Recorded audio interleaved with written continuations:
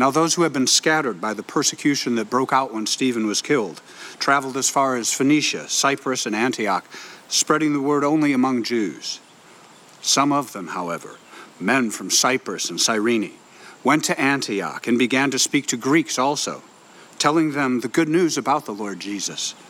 The Lord's hand was with them, and a great number believed and turned to the Lord. News of this reached the church in Jerusalem, and they sent Barnabas to Antioch. When he arrived and saw what the grace of God had done, he was glad and encouraged them all to remain true to the Lord with all their hearts. He was a good man, full of the Holy Spirit and faith, and a great number of people were brought to the Lord. Then Barnabas went to Tarsus to look for Saul. And when he found him, he brought him to Antioch. For a whole year, Barnabas and Saul met with the church and taught great numbers of people. The disciples were called Christians first at Antioch.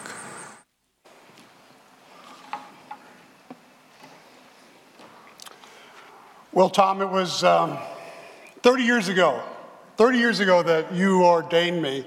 And since then, I've been to 102 countries.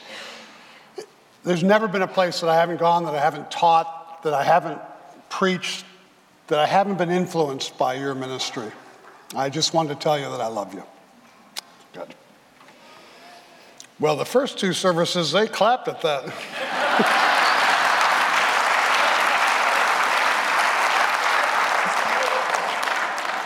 You guys are just so mushy, you're just taking it in, I know.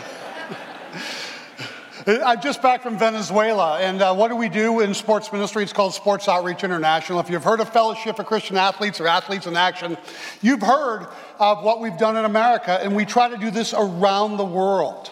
I'm just back from Venezuela, very tough country, dictator, and 10 years ago we could only identify two leaders doing sports ministry in the entire country. Now we've got an army of people doing sports ministry. Probably the most exciting thing. Hey.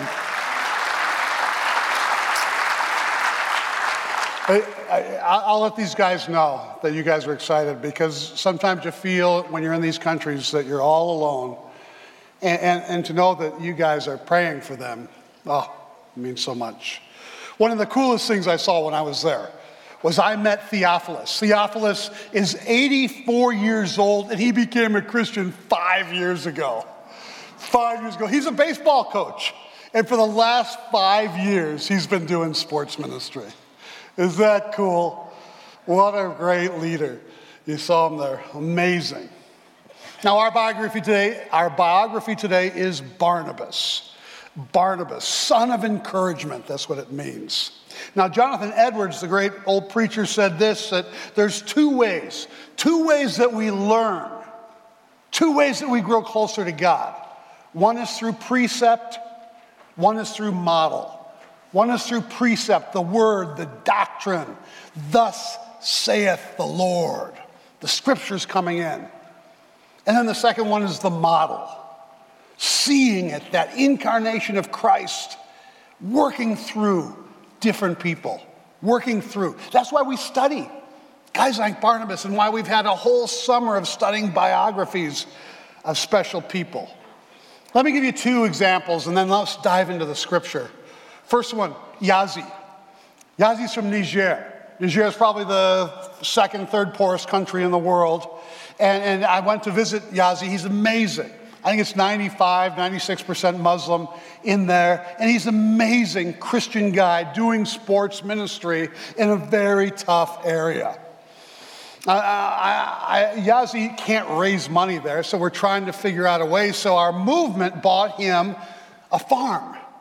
And I couldn't wait to see this farm. When I got there, I couldn't wait to see this farm here. So I heard there was cobras on the farm. And so I thought this was going to be really cool. And so we go off. And I said, let's go see it. And he said, Stevie. He's the only guy that calls me Stevie. Stevie, I don't think we should go. Al-Qaeda, Al-Qaeda's in charge up there. It's kind of dangerous. I said, well, let's try. He said, I don't know. And someone else said, yeah, just try. And they'll either let you through or they won't let you through. There's a gate. So sure enough, we get in this little car, we're driving, and we drive out of the city, and then there's this white little clay strip of a road, and we're driving through, dust everywhere, and we come up to this gate. just like you'd see on TV. It's got a gatehouse, a little concrete block that's holding up the gate, goes up and down like this. It's down. There's an old guy there with an AK-47 who's got a beret on. But you could tell Yazzie is a Barnabas. That guy has encouraged more people. Every time I was with them, everybody would be going, Yazzie, Yazzie. Sure enough, this guard sees this car. He knows whose it is. He's kind of bored. No one's traveled this way today. Ah, Yazzie, hey bud, Yazzie, good to see you. He gets up off of his stool, walks over the side, comes in the glare. You couldn't see what's in, and he looks inside, and he sees me. Oh, no. He sticks his head in. I'm getting a little nervous. I'm not sure what to say. He sticks his head in and goes, where are you from? And I'm like, Indiana. He looks at me, I do not believe you. You are far too big and far too white to be an Indian. No, sir. No. Indiana, it's a state. It's a state in America. He said, never heard of it. The guy's laughing hard. He's from Wisconsin. You could tell. Now I'm scrambling. I'm like, I was trying to scramble. I finally go, I was raised in Chicago. And his face just crestfallen. You could just see, He said, Chicago, El Capone, bang, bang. That is a bad place. You may go. First time being from Chicago has ever benefited me from that. I get back home, and a year later, I read and I see in all the newspapers that 45 churches in Miami, in the capital where Yazzie lives, have been burned down. 45 churches by Muslims. And to be fair, some of the Muslim clerics were saying, do not do that. That is not who we are. But 45 churches are burned down, and I'm scared. I'm trying to get a hold of Yazzie. Is he okay? I'm trying to email and Skype him and trying to get, can't, 2 days ago. Finally, he sends me back an email. Finally, we Skype, nonchalant. He says, yeah, I'm fine. I said, well, what do you mean you're fine? He goes, yeah, that was terrible. It was horrible. I said, what about you and the churches that you work with, that you pastor? He said, no, we would be fine. I said, well, why were you fine and they weren't? They said, no, we'd be fine because our sports teams invite those Muslim boys to be part of the team, and we've got a relationship with them. They would never burn down our churches. We have a relationship. Yazzie is an encourager.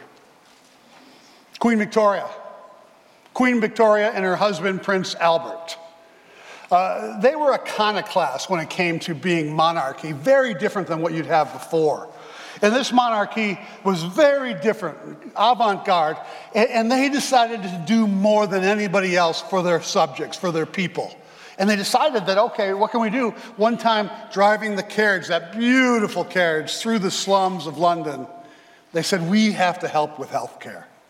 We have to help. And so hospitals and doctors' offices, they pushed and they raised money and they pushed. This wasn't done by monarchy. We said, forget it, there are people, we want to help.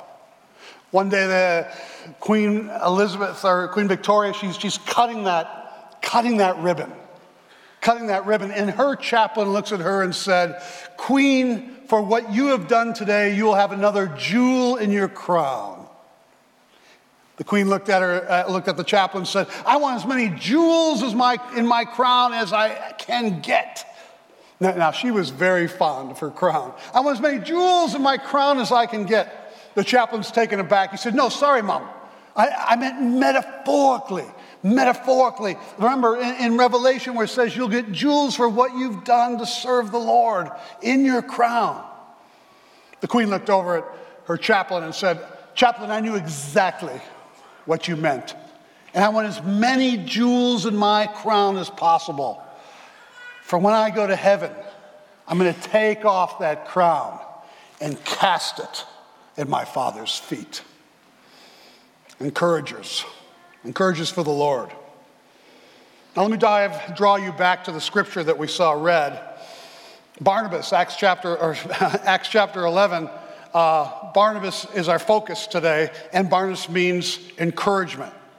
Verse 19 says, now those who had been scattered by the persecution that broke out when Stephen was killed. Now listen to that. Stephen was killed in Jerusalem. Who was there to encourage that? Who was there? He was martyred, the first martyr. When he was killed, people were scattered. But who was that encouraged that? It was Saul.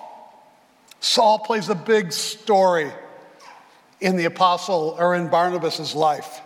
It was Saul who became the apostle Paul. I believe there's going to be a place in heaven where there's some guy from Antioch that's hanging on to Stephen here, and he's hanging on to Saul here and saying, Saul, if you didn't kill this guy and scattered the Christians, I never would have heard about Jesus. Isn't it amazing, those pains in our lives? And we say, how can he do anything? He's such a big God. And he weaves his way through his mysterious will and makes wonderful things happen. Verse 21, the Lord's hand was with them, and a great number of people in Antioch believed, and they turned to the Lord. Verse 22, news of this reached to the church. It reached to Jerusalem, and they sent Barnabas to Antioch. You see, they had heard that non-Jews, Gentiles were becoming Christians up in Antioch. They were in Jerusalem. Different culture, different food, different people here. And in Antioch, that'd be like a Chicago Bears fan hearing that a Green Bay Packer, that revival was breaking out in Green Bay. Oh, no. Well, praise God, oh, no. I was going to use West Lafayette, but I knew I'd lose you. No, it's breaking out. Oh, okay. Do you want to go up there and help? I mean, those people don't even have the 10 Commandments. They know nothing. Who wants to do it, Peter? No, I was just in Caesarea. Someone else. I know. This guy will encourage anybody. Let's send Barnabas. And off Barnabas went. Yeah, praise God. Anything to serve people.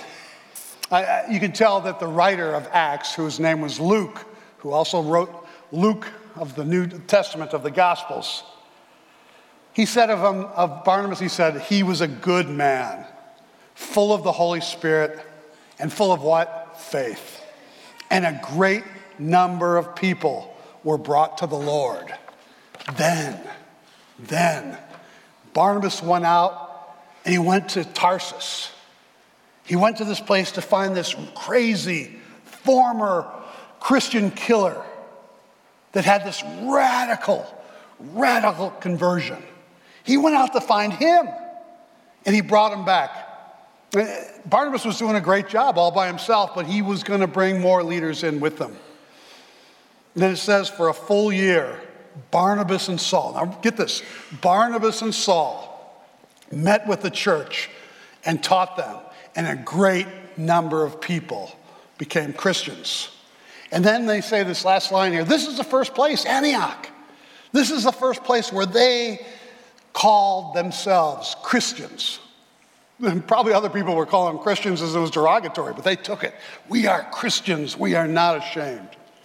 Let me give you a list of traits that I think Barnabas had. And I'll go quickly through this list. And then we want to focus on the last one, encouragement. These traits that Barnabas had. First, he was free. He was free. He was free from materialism. He was free from geography. If you said, Barnabas, I want you to go here. No, I only minister in Jerusalem. I got guys to me, Steve, I want to do ministry with you. Oh, great. Boy, we really need you in Wisconsin. Oh, no, I'll only do it in my city. That's it. Oh, maybe God's calling you. I got other friends, as soon as I pay off that house, then I'll do ministry. Barnabas was free of materialism, free of geography. Secondly, he was effective. He wasn't just a nice guy. That, complimented people. He was a great minister in his own right. Third, he could take risks. When you become an advocate for the Apostle Paul, you're taking risks. This guy was a crazy man. Wherever he went, he stirred things up. He needed to mature, and Barnabas was the guy to help him to mature. He was a risk taker. Who's the people in your life that you need to be that advocate for? Remember when Paul was converted, he's on the road to Damascus. And when he's converted, he wants to meet with the apostles. But they thought this was a trick. No, I don't want to meet. And the apostles didn't want to meet with him. But who brought him? Barnabas. Who's that Apostle Paul in your life that you need to be the advocate for? That you're going to step up and say, I want this person. You can see you've got a vision for somebody. They are going to be a great leader. Next, he was humble. He wasn't addicted to the limelight. It's interesting, you see a shift. It was Barnabas and Paul, Barnabas and Paul, Barnabas and Paul, all through the book of Acts. And then finally you see Paul and Barnabas. Paul and Barnabas. Paul and Barnabas. He wasn't addicted to the limelight. Anybody, as long as they're preaching the gospel, praise God. Let them do it. He was a big picture guy. And this one I got from John Piper, but he was a leader maker. He was a leader maker. Interesting, Paul and this other character that we'll get to in just a second, Mark. Mark wrote a third of the New Testament. A third of the New Testament. And they were both inspired, both discipled, both encouraged by Barnabas. We may not have a third of that unbelievably gorgeous Bible if it wasn't for this guy that got behind the scenes. Now, John Mark, where did he come from? You might remember that Barnabas and Paul went off on the first missionary journey. And they went up through the Mediterranean, through the rim up there, and they went to city after city, and they started converting, and they started creating and strengthening churches. And while they were doing that, what are they going to do? They're going to be like Jesus. We got to have disciples. We got to have young people with us. We got to have strong people. And so they said, let's bring John Mark. He's brilliant. I think he'll be a good writer. He's had a bestseller. I think he'll be a good writer. Let's bring him. But something happened halfway through that missionary journey. John Mark left. He left. He quit. It's like in the second quarter, he just said, I'm out of here. Got in his car and left. He's up in Pamphylia and something happened and he's gone. Later on, they're going to the second missionary journey. Chapter 15 of Acts. Paul goes, let's go encourage those people. Let's go encourage them. And Barnabas says, yeah, let's do it. Let's go, Paul. And let's bring John Mark. No. Paul said, no. Absolutely not. He blew it. He quit. I'm not taking that guy. Come on, let's give him a second chance. This is a good guy. Barnabas was the man of second chances. And oh boy, I thank God for the people that have given me second chances in ministry and in life. Oh, we need those second chances. No, you can't.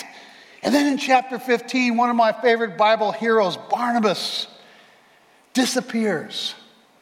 As Paul goes off on the second missionary journey and he takes Silas, and Barnabas takes John Mark, and we never hear of Barnabas again.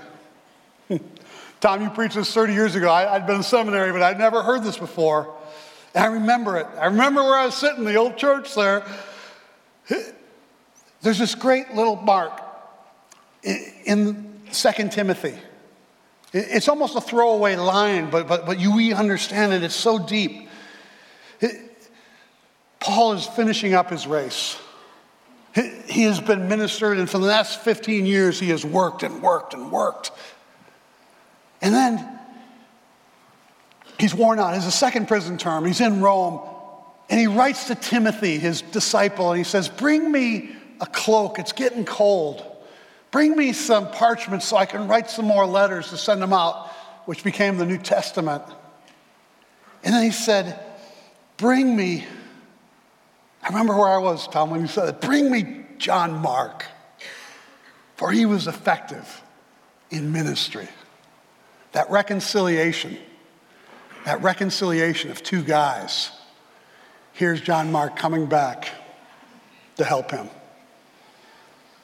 What does it mean to be an encourager?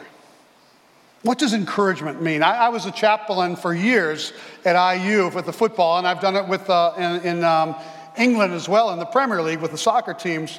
What does it mean to be an encourager?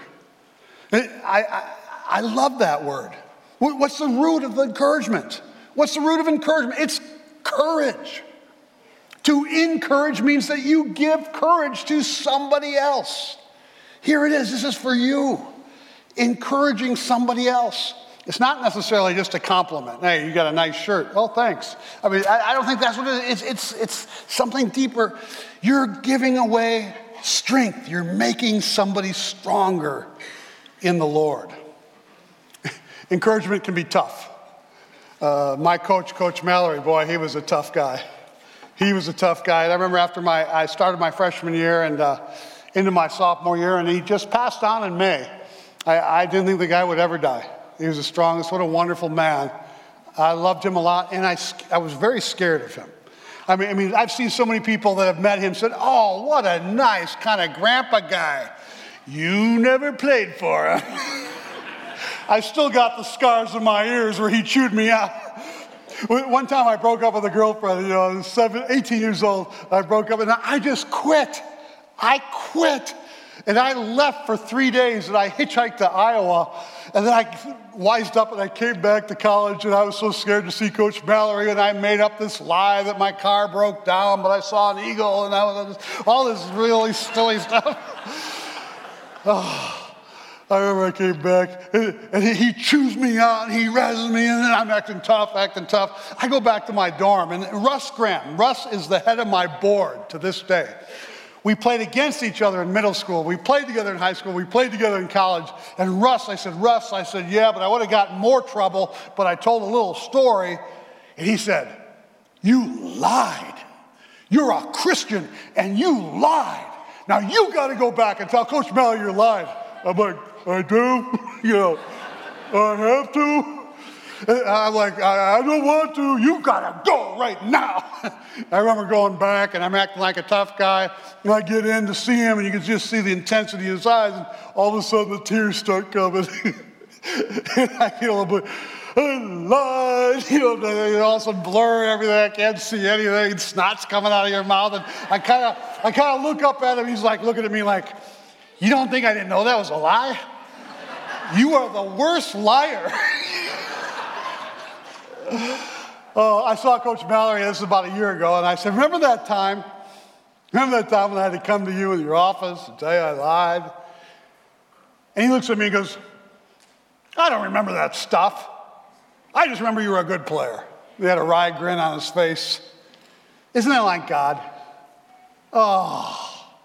Isn't it great that we can ask for forgiveness by the blood of Jesus Christ? And we go to God, and we say, God, forgive me for that. And it's gone. It's gone. Then maybe we feel guilty. We feel guilty in our flesh, and we come up a week later and say, God, I know that was a really bad sin. I want to say apology again, Lord, forgive me. And what does he say? Forgive you of what? It's gone as far as the east is from the west. Don't you believe that the blood of my son is strong enough to wash away that sin? When you encourage others, it usually encourages you. When you encourage others, it usually encourages you. If not, ask Pontius, Brad, our missions guy. Nobody's taken more people around the world than Brad has. And it comes back every time. They all go off to help the poor. Incidentally, if you have not been on a mission trip, you gotta go. But they go away thinking they're gonna help the poor, and they come back and they go, I was so blessed. You encourage other people and it encourages you. I was so blessed. I had a teammate, I think he was the greatest football player that ever lived, arguably the top 3 of his life. But his name was Walter Payton. That was him, number 34 right there. Yeah, I had to block out a little of that at the bottom. A little bit too much crackage was going on. It looked fine on my phone, but it was a little smaller. But that guy's Matt Suey, one of our teammates there. And the first year, Walter would not even speak to Matt. 34 wouldn't speak to 26. He had his fullback. He didn't need a guy. Didn't even talk to him. Different cultures. One guy, Walter's from Mississippi. This guy's from Pennsylvania, Penn State guy. Didn't even talk to him for a year. But we had a Barnabas on our team, Brian Cabral. He became one of the best linebacker coaches in NCAA. But Brian, as a linebacker, but as a Christian leader, second team guy, but as a leader, he said, Walter, you've got to encourage him. You're our leader on this team. You've got to get things right with Matt. Sometimes when you encourage people, it encourages you. Well, Walter at 45 died of a rare liver disease. Guess who spoke at his funeral? It was Matt. Guess who became the surrogate father of his kids, of Walter's kids? It was Matt. Walter didn't even want to talk to this guy, but he was encouraged to go out and encourage him. And he came back, and it blessed who he was. Encouragement varies person to person. Varies person to person. Remember that love language? 30 years ago, I read this book, and it said there's different types of love. Gifts, touch, time, acts of service, words. I'm a big hugger, but not everybody likes to be hugged. You know, you hug some people, and it's like you just punch them in the gut. I mean, they don't like it. I mean, so then I thought I'd hug them more, but that just makes them more miserable, you know? Yeah, you know, you're learning my tricks. You got to find the right gift, the right way to encourage other people. Now, if you know my wife, Michelle, you know she's a little nutty. I mean, you would never know. She's such a sweet person, but she can be a little crazy at times. I mean, she married me, so case in point. But it's interesting. She wanted to love her father. You know, you send him a note, you say, I love you. How do you bless his, what does he want more than, how can you encourage this guy? Well, he was a school teacher all his life and only had those summers off, but he made the use of every day of the summer. And he lived up in Alaska, and he would take his kids off in a 1970 Volkswagen bus. And every summer they would go off and have this time. And for years I've heard those songs that they would sing in that bus. Dad's got a little mass on his lung right now. We're a little worried about him. What do you do for him? Send him a card, send him some money. I mean, he's not a gifts guy. He likes it, you know, but he's not a gifts guy. Time. So the idea came up among the kids, this is what let's do. Let's take that old bus, it's still in the family. It's out in Los Angeles. And let's all pile in and let's drive from Los Angeles to Bloomington. All five of them there. Oh, you should have seen Grandpa. Oh, he is so excited. He can't wait to go. There is nothing that can encourage unique ways. I don't think I'm going to see my wife until December. You know, it's going to take a while to get through that thing, but that's going to be the way it is. And lastly, in closing, you're never too old and you're never too young to encourage. I tell guys my age now, us empty nesters, wasn't it great when the kids were little and you could say, hey, wear this, get up here, go to sleep here? I can't do that anymore. But I remind guys my age, you have this power. It's encouragement. And every young person needs older people to encourage them. Remember that time when you had that older person encourage you? It came out of the blue? You fed off it forever. Lastly, you're never too young to encourage people. Got a text. Oh, I think Barnabas would have loved texts. Got a text the other day from Dimitri Camille. He's a dear friend of mine. Oh, I love him so much. He's a very tall friend of mine. It wasn't in the budget to fly him out. This is as good as we could do here. But he texted me just the other day. And this is what he said. He said, I'm praying for you. I'm praying for your family. That was it. And I could feed off that for a week. You're never too young. My kids, I remember they talked about, and they'd watch those movies, and they'd say, there's superheroes. Which superpower do you want of all those? Which superpower? You want a superpower? Encourage somebody. It's amazing.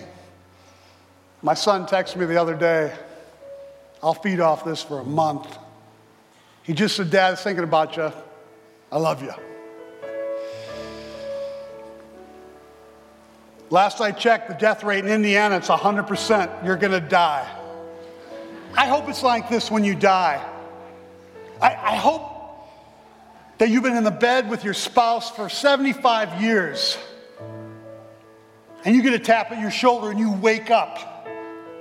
And when you wake up, you see Jesus, so you've never seen him before. You know it's Christ. And you look past him and you see a legion of angels. And Jesus says, come on, it's time to go. And you zoom off into heaven. And you're there at the golden gates, and you go through this gates, and you have this golden path. And Jesus is leading you there. And somebody puts a crown on your head, and you see the Father. And you take off that crown, and you cast it at his feet. And you say, anything I did that glorified you, may it be your glory forever in eternity. Let's encourage people. Encourage people for Christ. Let's give it away. Let's make people strong. Thank you for watching this message from Sherwood Oaks Christian Church. Did you know you can view any message from the past 6 years at socc.org/messages? You can also view complete worship services from the past month at socc.tv.